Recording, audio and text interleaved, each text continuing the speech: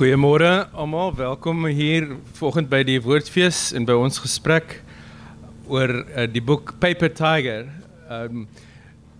Die gesprek sal hoofsaaklik in Engels plaasvind, as daar van u is wat later, wanneer ons vrae tyd het, meer gemaklik voel om 'n vraag in Afrikaans te stel, is julle welkom dit te doen en dan sal ek dit vertaal indien nodig.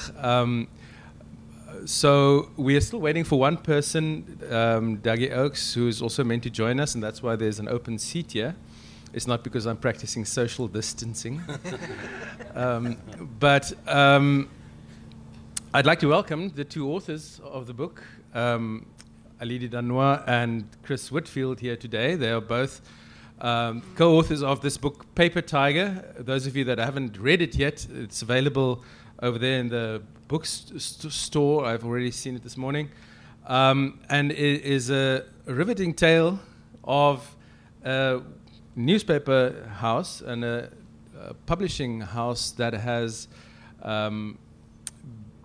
let's say, changed radically over the course of a number of years. And those of you that have maybe followed the news this week as well, there's the ongoing controversies around independent media, around Iqbal's survey. This week claims about a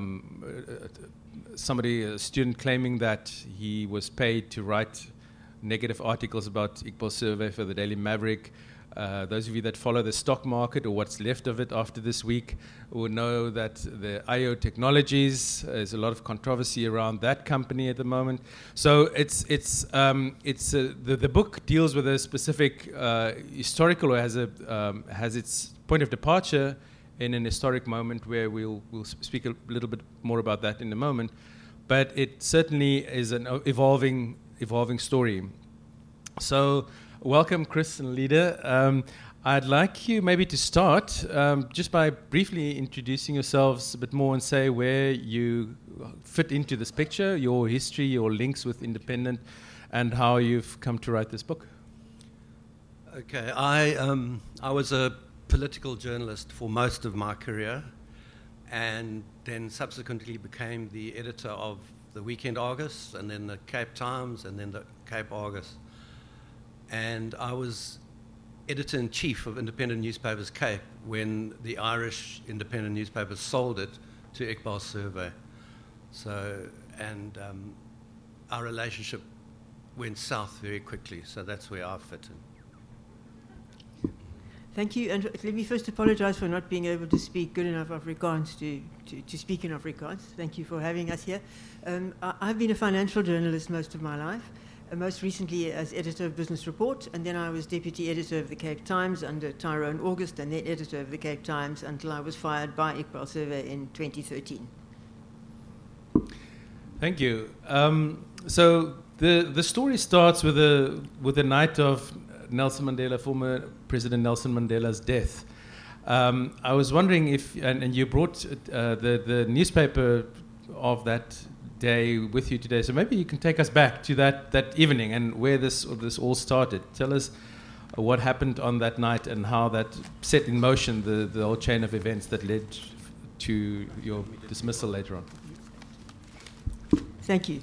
So you will remember that Nelson Mandela died on the night of the 5th to the 6th of December 2013, and the staff of the Cape Times and the other newspapers in Cape Town, the other independent newspapers in Cape Town, had been at a Bosberaad with the new owner, Iqbal Survey, at the Vineyard Hotel.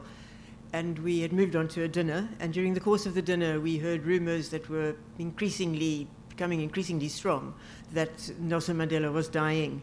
And we rushed back to our newsrooms and started to prepare the newspaper of the next day. Now, during that day, we had already prepared, or the people left at the Cape Times had already prepared the first edition of the Cape Times, which goes out at about 9:30 and is delivered. It has to go out early, the first edition, because it's delivered to quite far-flung places from Cape Town, George, Plettenberg Bay, and so on. And the lead on the front page of that edition was an article explaining a report by the public protector. At that time, it was still Thuli Madonsela, on a fisheries contract, which had been given to a fish monitoring contract, which had been given by the Department of Sea Fisheries to companies in the same group as independent newspapers in the Sekundjalo group. And the public protector found that the contract had been improperly awarded. She suggested that the president might consider investigating possible prosecutions against some people in the Department of Sea Fisheries.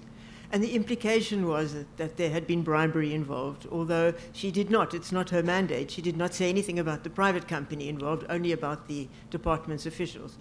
So that report had been long awaited. It was a very important report. Cape Town is a coastal community. Fishing is important to us. It was an obvious lead for the Cape Times on that day. It's a multi-billion, 800 million, I think, over 5 years report, a very big story, basically. So we led the front page of the Cape Times with that story as anyone, I think, would have done. That edition had already gone out when the president announced on television, about 11 or so, I think it was that night, that Nelson Mandela had indeed died. So we rushed to prepare a new edition of the Cape Times. And as editor, I and my colleagues, we had a choice to make. We could either change, there wasn't time to change many pages. We could either change the first 4 or so pages of the Cape Times, take away what was already on those pages, and replace them with new stories, or we could prepare a mini edition of the Cape Times, which would wrap around the old edition. In newspaper jargon, it's called a wraparound, which would be devoted entirely to Nelson Mandela, to the news of his death, to tributes to him, to a little editorial that we had written, to a timeline of his life, some of which we'd prepared long before and some of which we could do on the night. And it was a difficult decision. Most of the other newspapers, all the other newspapers in the group and most of the other newspapers in the country, Die Burger was an exception, decided to change their front pages. But we at the Cape Times decided to do it this way. So this was the little newspaper that we produced, devoted entirely to Nelson Mandela, into which the old edition folded, and that's what the second edition looked like when it was sent out to the retail shops.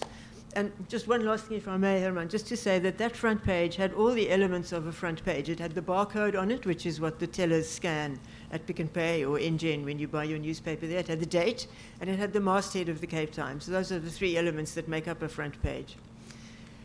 The next day, we were quite pleased with it. Chris, to whom I reported at the time, thought that our people had done quite a good job, although he might have done it differently had he been editor, but he was quite satisfied with the way we'd done it. And I was called into a meeting with the new owner, Iqbal Survey. We'll talk more about the meeting just now, to find that he was very angry, very, very angry with the way we dealt with the matter, and he fired me there on the spot on that Friday, the morning after Nelson Mandela died. I haven't been back to the Cape Times since. Thanks. And then, Chris, maybe you can tell us what happened at the Cape Times then. I mean, it fell to you to announce Alida's dismissal to staff the next morning. Yeah. Just to add to what Alida said, she was ostensibly fired for disrespecting Nelson Mandela, but we remain convinced that the fact that the Cape Times covered the Public Protector report into one of his companies, Iqbal Survey's companies, was the real reason, and dared to cover it objectively and fairly. And then, yes, I had to, as editor-in-chief, I had to return to the Cape Times for a day as editor, announce it to the staff. They were very, very shocked and upset. And basically, we brought out a newspaper. The guys were very professional. And the next day, a new editor was brought in from outside. It was extraordinary time, and the beginning of what we call in the book a purge of what Iqbal said. It was dressed it up as transformation, but if you do an analysis of the people who left, you almost without exception, it was people who were independent-minded, people who would have their say and object, for example, to being told by a proprietor what they should do as journalists. And how did things evolve from there? I mean, today, the Cape Times looks very different from what it looked back then. I mean, and can you give maybe for the benefit of people that don't follow the story that much? I mean, just tell us a little bit. How did things go? I mean, you said there was a purge. What else happened after this event? I mean, was it the start of really of a longer process, really of hollowing out the Cape Times, wasn't it? Yeah, I mean. To my mind, and Alida will have something to add, I'm sure, it was a process which, broadly speaking, you could call dumbing down. the kind of journalism that the Cape Times strove to produce just started to disappear. But I think that perhaps the one single thing that became very marked about it was the fact that Survey himself used the product as a vehicle for his own business interests. So suddenly they were producing these major stories about his businesses, which weren't, no other business title would have bothered to do it. And his own personal initiatives were given undue coverage. It really became, the entire group's newspapers actually became vehicles for his own ego and business interests. Okay. And if I can just add to that, yet, as we've tried to explain in the book, yet when he bought the company, a lot of us, certainly me included, were quite excited because the Irish owners, as we've devoted a chapter or two to the previous owners of independent newspapers in the book, the Irish owners had effectively pillaged the company for the time that they had been owners. They hadn't interfered much. We've got one or two examples where they did interfere, some of them quite comic, but they hadn't interfered much with the editorial line. But what they did do was extract as much profit as they could from the South African company to feed back to an Irish company, which in their hometowns, which was increasingly on its last legs. So there was an awful lot of looting, and our newsroom shrank and shrank and shrank. It's a process which Herman is very familiar with, and we found that we were increasingly unable to do our jobs. And there's quite a lot of documentation in the book about exactly what that meant in each newsroom. So when the rumours started to spread that the company was going to be sold, the South African company was going to be sold, we were actually quite excited, quite a lot of us. And when Iqbal Survey put his consortium together, it initially looked quite good. It was a broad-based consortium, a South African owner, quite a lot of well-known black investors, so black empowered, and he said all the right things. He said that he would preserve editorial independence. He said there would be an editorial charter. He said there would be an editorial board overlooking the newspapers and preserving editorial independence. So the signs were quite good initially, but it became very clear very fast. I think my firing was just quite a dramatic stage because it happened so fast, but it was just the beginning, actually. Much worse things were done to quite a lot of people over the course of the next few years, and for all we know, are still being done. As Chris said, everybody who stood up to him was slowly edged out, and the newspapers just increasingly became a vehicle for what he had to say, either about politics or more often about his companies. Thanks. I mean, maybe let's return to the book itself. So the book, it's if you look at I want to say something more about the transition from O'Reilly to Sekunjalo, etc. But later on, maybe. But maybe just tell us why do you think it was important to write this book? I mean, is this revenge? Is this something bigger? Why is it important that this book is out there? Why did you decide to devote so much time to this? Revenge. No, I think there's two, to my mind, there are two kind of answers to that. And the one is that the narrative that was being developed about transformation and us being embittered people who couldn't live with the new South Africa, etc. It was being put out there, so we wanted to address that. But the more important one and the central issue for the journalism students here is the issue of editorial independence.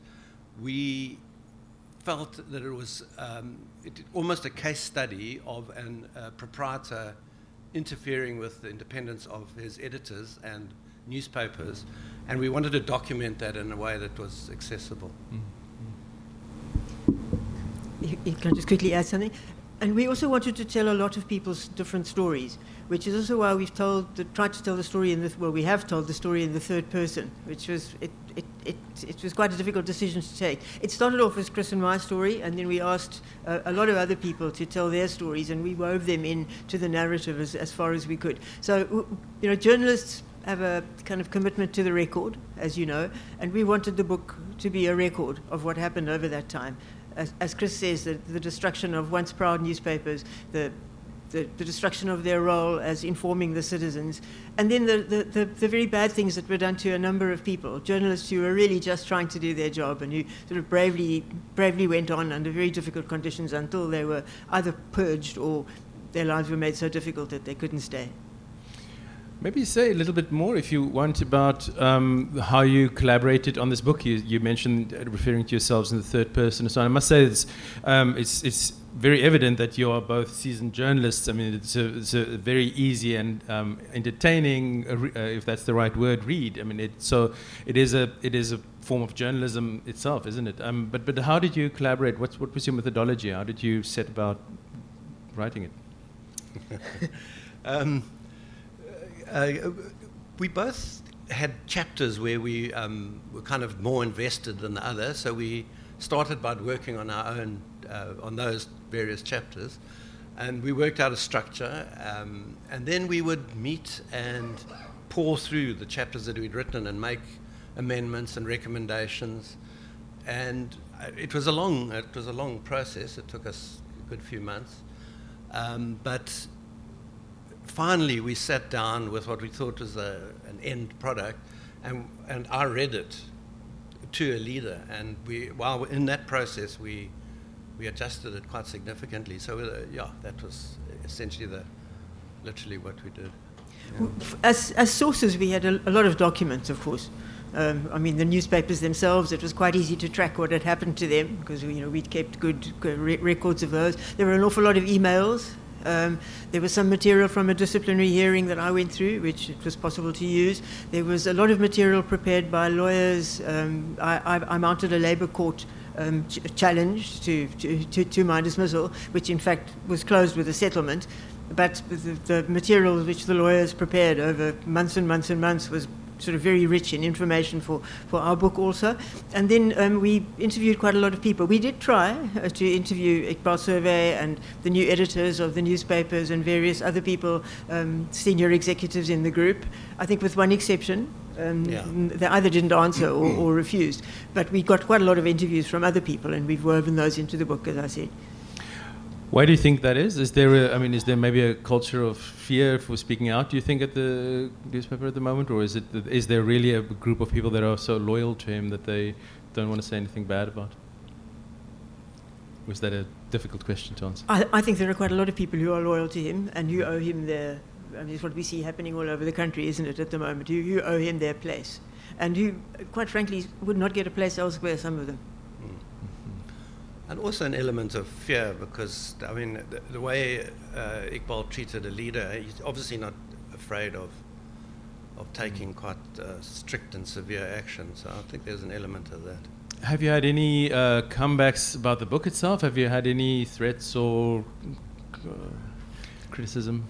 The Independent ran a series, a 5-part series, which kind of responded to it, but to my mind, it was entirely fictional. And we've had people on Twitter and that having a go at us, but nothing legal, which we're quite pleased about because we were very alert to that. Yeah. So if one looks at the cover of the book, it's clear this is Iqbal Survey on the cover, the very nice title, I think sort of also, refers to him in a way.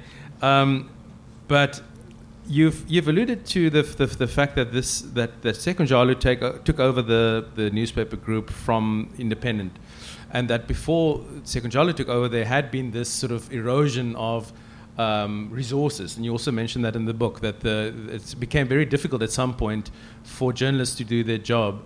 So I was wondering if you could maybe say a little bit about how much of the problems that Independent is experiencing at the moment has to do with an individual, and how much of it is systemic that also affects, because you've mentioned that the importance of this book is it's about editorial independence, right? And so we've seen at the SABC, for instance, under Hlaudi Motsoeneng, I mean, there's similar type of erosion of editorial independence. So how much of you think this is more widespread, commercial pressures, interference by owners and editors, and how much has to do with this very specific personality that we're dealing with? I think Chris is probably better. He's got more experience on more newspapers. I'll let him mostly answer that. But what I can say is that in my time at the Cape Times, I can really only speak for that. In my time as editor of the Cape Times, in spite of the pressures on us. And I documented in the book, we've used in the book letters that I wrote at the time to the chief executive, explaining how the Cape Times had changed since its heyday until the time that I was there, how many fewer reporters of all sorts there were, how many fewer sub-editors there were, how we were sharing resources with other newspapers which used to be specific to the Cape Times, how all sorts of things had closed down, from the Africa Service, which used to have people in other African cities, to the World Service, with people in Washington or London and so on. But more importantly, just in the newsroom of the Cape Times, how we had to make choices every day between covering this story or covering that story, when actually both should have been covered. So we have tried to document that in the book. But there was one thing through all that time, until the new owners came in. We were allowed to cover things in the way that we thought best, in the way that we thought could best serve the readers of Cape Town. There were no pressures on us to cover this rather than that. They were decisions that we made ourselves with the limited resources that we had. And that is what's changed. So it would be foolish to pretend that any of these newspapers were great newspapers before. They had been eroded, like newspapers all over the world. The internet challenge, of course, had hit us too. But we had integrity, or we tried to maintain integrity. We tried as best we could to report on this city and this country with our limited resources, without answering to any other agenda but that. And that's what changed. Obviously it would be stupid to deny the systemic factors which have had an impact on all newspapers across the board. But in this particular case, the decline was kind of along the lines of most other titles around the world, and it was escalated from 2014 when Iqbal took over. And again, it was escalated because of the cutting back of resources, Leda and I were talking on the way here about the transformation of these, alleged transformation of these newspapers, and I would argue that with the resources they've got in their newsrooms now, they are less capable of covering a township, for example, a Khayelitsha, than it was 20 years ago. So the transformation has actually gone backwards. And then there's the personal factor, the Iqbal's agenda being used in the newspaper for politics, just for his ego, his picture appearing all the time, and for his business interests, which have undermined the newspapers terribly. To my mind, and so the decline in the Cape Times, Cape Argus, all the independent newspapers escalated from the moment he took over. Right. I want to flip that question a little bit as well, in the sense that, yes, as you say, there had been systemic issues, but they were amplified and exacerbated by Survey themselves. But to what extent do you think this has now also damaged journalism in the country to a broader extent? I mean, he is withdrawn from the press council. The Independent established their own body, which now this week I read is also now defunct. So there's no oversight, editorial oversight, independent oversight. I mean, at some point, I guess the newspaper house has to change its name. It's very difficult to talk about independent news. But I mean, there's no self-regulation, self-regulatory oversight. And it's become difficult to know whether one can trust what you read in the newspapers. And as there is a big problem with misinformation, lack of trust in journalism in general, isn't this undermining the status of journalism more broadly? So it's not a problem only about a specific newspaper house, and a specific personality, but it has to do with the institution and the profession itself. I think the impact has been very, very serious for journalism. These newspapers, previously it was known as Anti-Argus, and they were quite bland, but they were good papers of record. If you came to Cape Town, you could pick up the Cape Times, and you would get a sense of what's happening in Cape Town. Now, you read the Cape Times, there's probably two pieces in the entire newspaper that are relevant to you, and journalism has been grotesquely undermined by what's happened there. I think it's a very, very serious issue. You've now got, entirely, obviously, fake news making its way into the papers. The example you listed of the allegations against the Daily Maverick, that they were paying some guy to write negative stories about Iqbal. It's patently untrue if you interrogate the stories just for 5 minutes. And yeah, it's having a very, very negative effect on the journalism and on the democracy, because a newspaper plays an important role of keeping people informed and enabling them to make decisions. Alida, did you want to add something? Okay. I mean, there's also a point at which one wonders around this whole debacle around AO Technologies that Survey was also and involved with, and there are all sorts of allegations at the moment around the its listing and its share price and the PIC getting involved in the sort of involvement with state capture and all of that. And the response in the Cape Times, if you read the business report there, it's been to sort of try and prop it up. I mean, in your mind, do you think the Cape Times at the moment is engaging in unethical journalism? Can we be as bold to say that this is what they're doing is unethical, or is it just poor journalism? Well, I leave that to the audience to judge. Just give a couple of examples. I mean, there's the example that Chris has given of a patently made-up story about somebody being paid to write articles about Iqbal Survey. But there are others which we've gone into in the book. I mean, you'll remember that he tried to list a company, Iqbal Survey tried to list a company called Sagarmatha, and it failed. And the reason why he wanted to list it was perfectly clear. He needed to rescue independent newspapers in one way or another, so he was going to package all his assets into a new company, throw it onto the Johannesburg Stock Exchange, raise new money. And the mechanisms have been very well described, not by us, by other journalists. The references are easy to find. What is interesting is the way he then recruited his own newspapers to pump up this company. And the references to Sagarmatha outside independent newspapers are very few, but inside independent newspapers there are very many, and they range from pumping up one of the executives, a man called Paul Lamontagne, whom no one had ever heard of until then, who suddenly became a figure that appeared in Business Report over and over again, to Sagarmatha, to the concept of the African unicorn.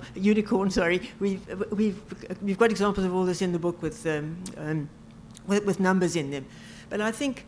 If that's not unethical, I don't know what it is. The owner's attempt to list a new company, covered in that way, in the owner's newspaper, when other newspapers are not covering it at all, or certainly not in the same way, it's clearly an attempt to talk up the share price and eventually to allow Survey to make money out of the whole deal. Because let's not forget, I mean, that's what's at the bottom of all this. Is how much money can be made by this company out of by using these newspapers. It's using the newspapers for a corporate agenda, which in the end is about profit. Up to you to decide if that's ethical. Okay, I'm going to turn to the audience in a few minutes to ask questions. Just wanted to say, again, back to the question of the profession, if you want to use that term, or the industry in the broader sense. At the moment, there's an inquiry into media ethics underway with retired Judge Kathy Satchwell. There has been, at least since the advent of democracy, constant debates around the media's role in society, ethical questions, etc.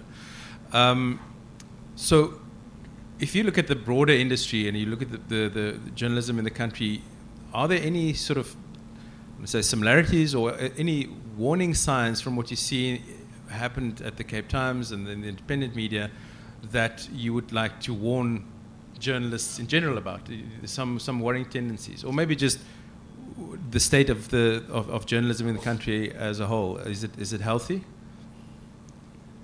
I think there is cause for concern. The Sunday Times and Business Day have been bought by new owners, and we don't know if they're going to sort of follow a similar path.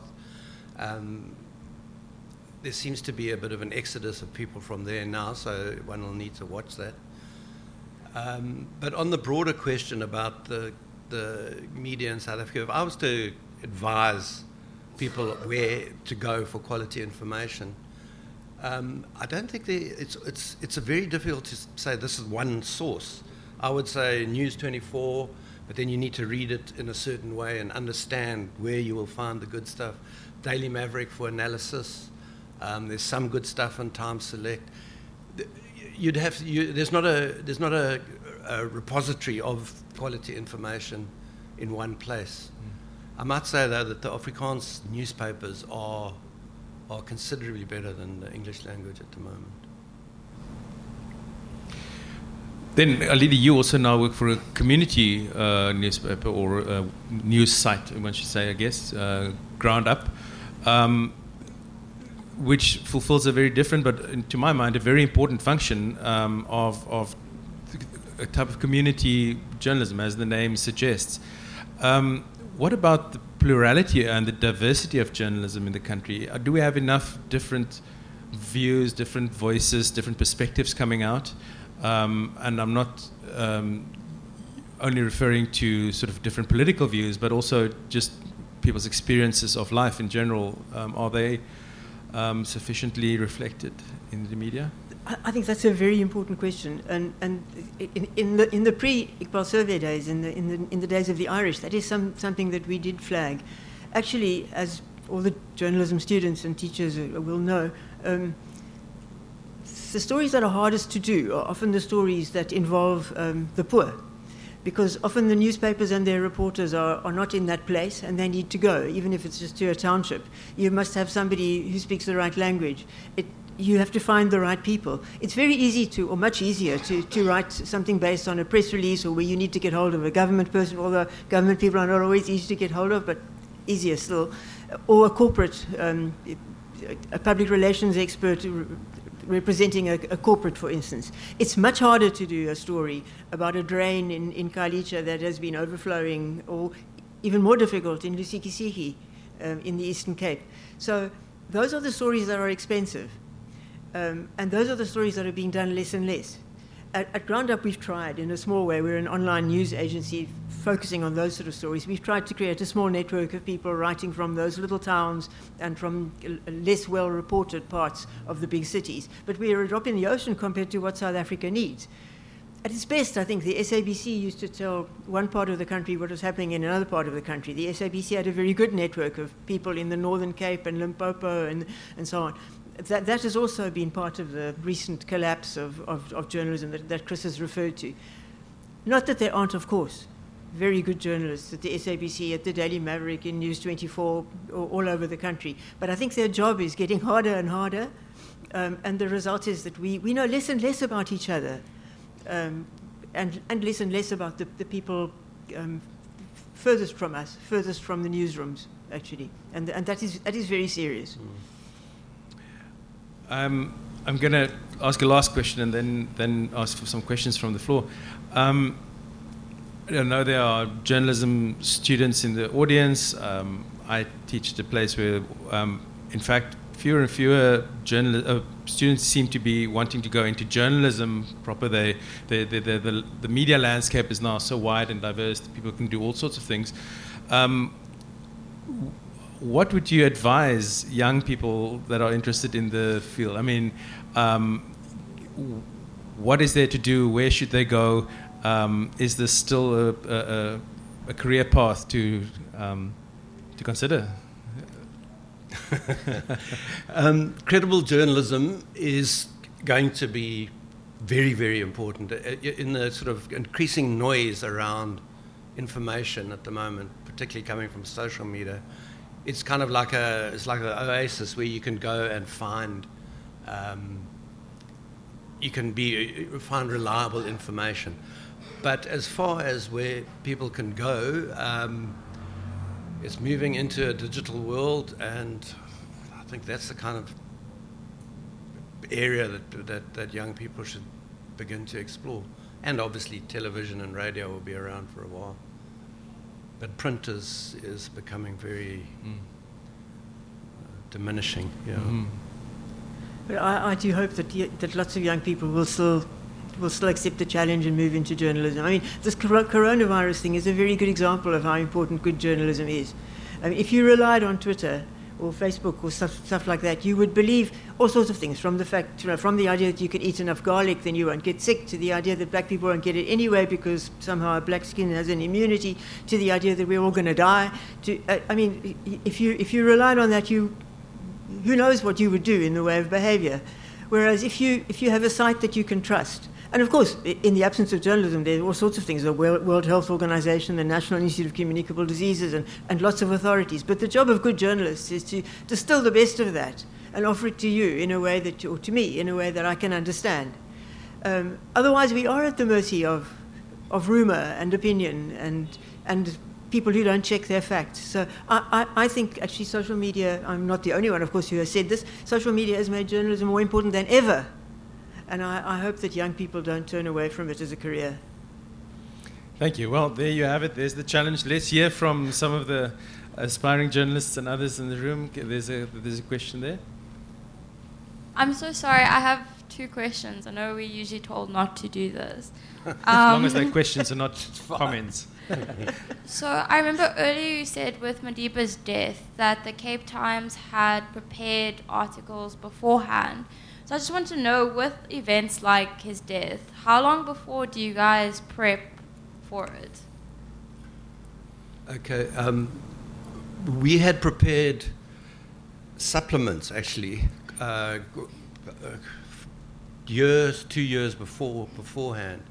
So in the week after he died, we had these supplements that came out in all independent newspapers with stuff from other politicians, from Thabo Mbeki, Carter Asmal, various international people. Bill Clinton wrote in one of them. So that sort of thing, the kind of background stuff you can prepare well beforehand. A lot of newspapers used to have obituary writers who would write obituaries beforehand. So, somebody's getting quite old, and they prepare an obituary. But there's only a certain amount you can do. When on a person of Nelson Mandela's stature dies, there's a whole outpouring of emotion and information, and so you have to also be alert to that. So you can prepare a lot, but not all of it. Okay, thank you. My second question is because earlier you also said that the Afrikaans newspapers at the moment are a lot better than the English ones. So I just want to know what has made them a lot better. Like, is it the content? Is it the way that they're writing? Yeah, sorry, I'm taking all the questions here. Sorry.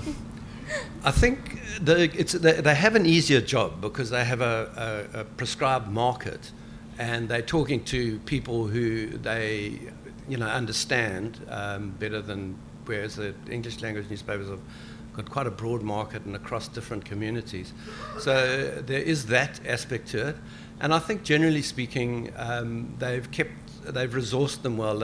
There's a passion for, in Media 24, for example, there's a passion for those newspapers that goes beyond just making money. They see them as vehicles for their community, so they do resource them better than, for example, far better than any of the independent papers.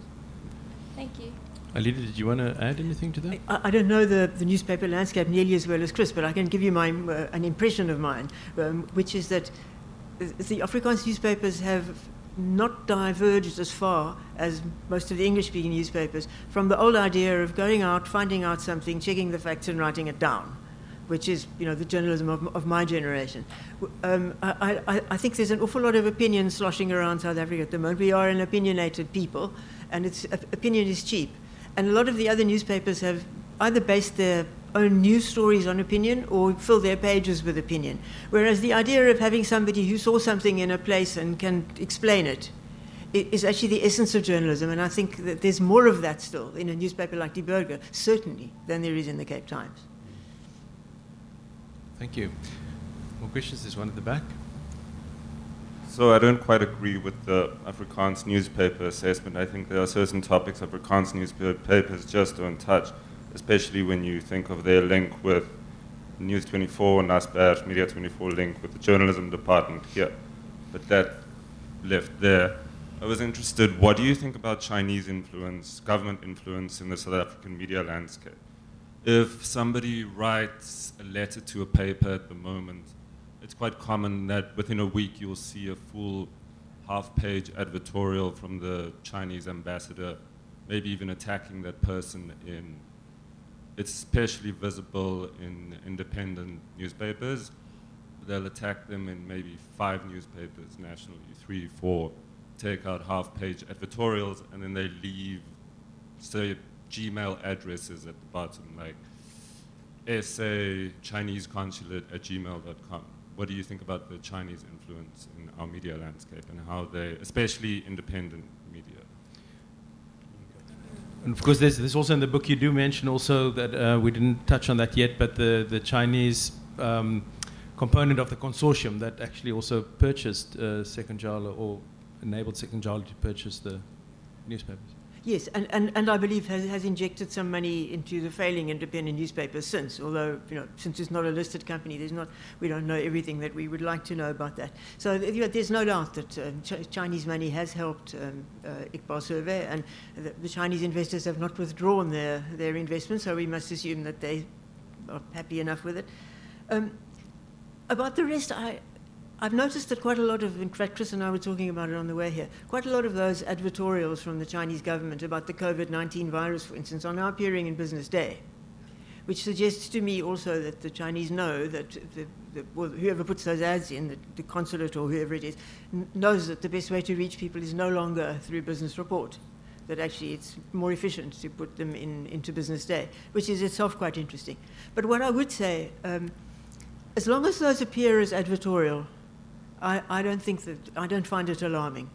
As long as they are clearly marked as where they come from and who they represent, that's not yet dangerous. It's when it starts to seep into the editorial columns, it's when it starts to be presented as fact, when it hasn't been tested, that we need to worry. And I'm not in touch enough to see whether that's happening.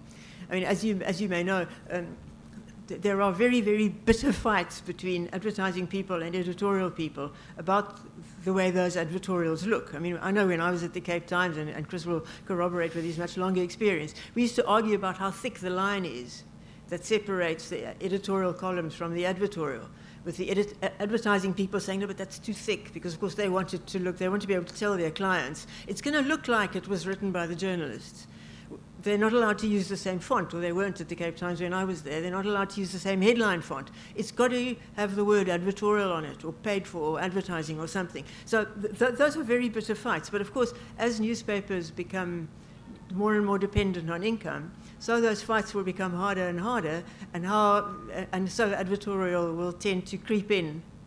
But as long as it's still distinguished from what the journalists have written, I don't think we need to be alarmed, wherever it comes from. I think in independent there certainly has been an element of promotion of Chinese interests. A columnist who criticized the Chinese government was fired summarily. And you will see, I mean, I think the Chinese, was it the Chinese Communist Party, that front page lead? Yes, it was. Yes. Bizarre front page lead ever in a South African newspaper was on the Chinese Communist Party. There's very little interest in South Africa, and it was just straight up and down report on it. Especially in the way. Yeah. That's right. I would say there's definitely been a special treatment for the Chinese by independent newspapers. Maybe if I just sort of add on to it, I mean, another part of that question was, and we know that Naspers, for instance, also has Tencent, a significant interest in Tencent, and there has been criticism about them not always tackling issues of free speech in China head on, as part of their, maybe as a result, it has been implied of that relationship.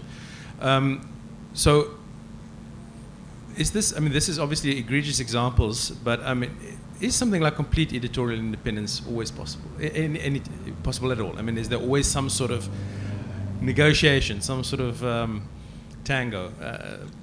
Is the idea of complete editorial independence from ownership not a sort of a pipe dream? I think you have to concede as much that the purest model of editorial ownership which evolved over the years, editors were appointed by owners and then left alone. obviously the owners would appoint editors who they felt would be sympathetic to their world views. So that you will never escape from. But I do think there were people. There have been proprietors who do respect independence of newspapers. It's becoming, as a leader suggested just now, it's becoming increasingly rare given the economic pressures on newspapers. But I mean, people can be ethical, and there have been instances of it in the media industry. There are also new forms of ownership, new forms of new business models emerging. I mean, The Guardian has been the classic example of a trust, but now they're increasingly also sort of fundraising from sort of membership models or NGO models, donor-funded journalism. Do you have any ideas around that? I mean, for instance, maybe your experience with GroundUp is a very different type of structure. Yes, GroundUp, this little online news agency, we get all our money from donors, a little bit of money from readers, but most of our readers don't have that sort of money. So all our money comes from donors. The names of the donors are listed on the GroundUp website. But the strange sort of irony of that is that all our material, we publish under a Creative Commons license. So all our material is offered free to the mainstream media, and actually 70% of it is republished. So you may well, without noticing it, have seen, in fact you will have, seen GroundUp stories in the News 24 newspapers, in the Times Live newspapers, in some even of the independent newspapers. So here you have a situation of donor-funded journalism being used in the for-profit media, which in itself is a strange, when you think about it, is a kind of a strange structure, really. But I think one of the things that will come out of the Satchell inquiry, I think, is a debate on media ownership generally. Because I think there are other forms that we could explore. A trust is one, and in the book we've detailed how some of us tried to set up a trust at independent newspapers at the time when we knew that the South African arm was going to be sold. So before it was bought by Sekunjalo, a staff trust. And we got a lot of support from the staff, and we actually even approached the PIC in those days, and it was the pre-Majila days, and we got quite a lot of support from the PIC too. But when it was finally bought by the Sekunjalo consortium, they weren't very interested in the trust. So I think a staff trust is one possibility. Our goal was to raise enough money to fund a 25% stake, because a 25% stake gives you a seat or two on the board. And with a seat or two on the board, you have a chance of keeping other corporate interests a little bit at bay.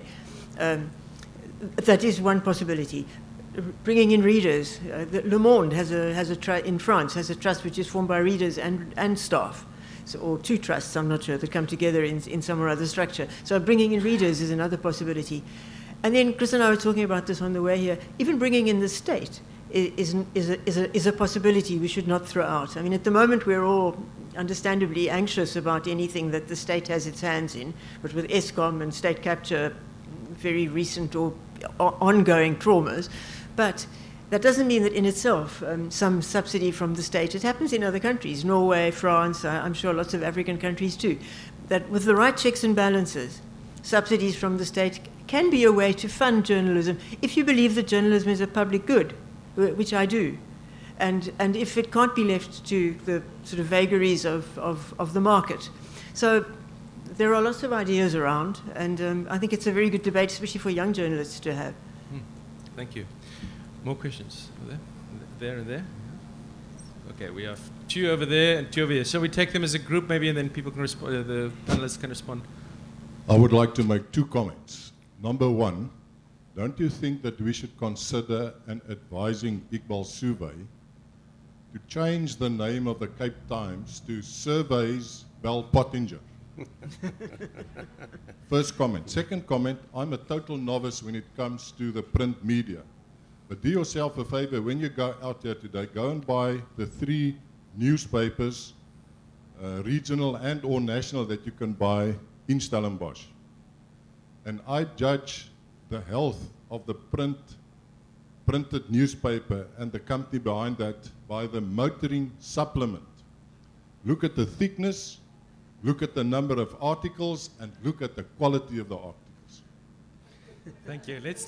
We have only a few minutes left, so I'm going to take all these questions as a group, and then the panelists can respond. Over there, yes? Good morning. You mentioned something about print media and the decline of print media. I would just like to know your ideas around it. Do you believe there's hope for print media, especially with the technological incline? And what are your ideas around that? Thank you. So, and then 2 questions in the front here. Okay, Hi. Considering that this is in a unique situation that newspaper groups could be or have been bought by other entities and they control what gets reported on, how are there not safeguards, or what are the safeguards we could implement that such things cannot happen, because this is something that repeats itself? Okay, maybe let's take those, and then we will have time for another 2 questions in front. So maybe do you want to respond to those? The leader's been taking notes. So she's better equipped. Well, the motoring supplement, I very much like your comment. The motoring supplement was a very important part of the revenue of the Cape Times when I was there anyway. Now, if you want to add to that. Just to respond to the health of newspapers, the way you can judge them is the amount of advertising they've got in their newspapers. And these papers, the Cape Times now, I have absolutely no doubt it's making quite a serious loss, as is the Argus, as are just about all the independent papers. Do you want to say something about hope for print? Is there hope for print? Hope for print. I think the trajectory of print is such that it's not. I mean, it's going to last for probably much longer than people have predicted. But I think you might find in time you will have very small products, very, very niched. But I don't think kind of mainstream print media is going to exist in its present form for too long. If I can just add a personal comment, what I regret about that for journalists coming into the profession now is that I think print teaches you a sort of discipline that online media may not teach you. And I'm not a journalism teacher, I'm in the presence of a journalism professor. But I know for me, making the shift from print to online was a very big mind shift. Suddenly I was in a place where there was no limit to the number of words that could be written, for one thing. So when you edit, you don't really know. Those boundaries have completely dissolved. But secondly, there's no need to fill a page. So an online site can publish one story or 30. There are no boundaries there either. So me personally, I miss the discipline that print taught me, because I was lucky enough to grow up in journalism in a time when print was still there. And I'm not sure how those disciplines translate if you only work online. So I at least hope that print lasts long enough for young journalists to have a time in print before they move into whatever else they're going to do. Thanks. Okay, we have time for 2 or 3 questions in front here. Then we'll have a final round of responses. There was one other question about safeguards. safeguards. Sorry. Do you want to respond? Why are there no safeguards? Yeah, you go for it. Well, I'm not sure where the safeguards should come from. We don't want a state media tribunal. We fought that fight, and for the moment we seem to have won it. Let's hope that it doesn't surface again. Where could the safeguards come from, if not from the readers, the staff themselves? An editorial board, which is, as I said earlier, what was promised to us at independent newspapers, an editorial charter negotiated and fought over by trade unions or the National Editors Forum. Those are possible safeguards. I'm not sure if there are any others. No, I don't think there are. Okay, let's take these questions in front here. Has Dr. Survey in any way responded to the publication of the book? Okay, thanks. Iqbal Survey responded to the publication of the book. Was the question? The other independent, newspapers in the independent stable, the Star, Pretoria News, Mercury, etc., is the same degrading occurring there? That's the one question. The second one is this investment of the Public Investment Corporation and all the hanky-panky that appears to have gone on there. Is that now cleared up? Thank you. And then the last question there at the back. Om as ek Afrikaans praat, maak dit nou. Ek het nou al 'n baie klomp politieke dinge bygewoon hier by die fees.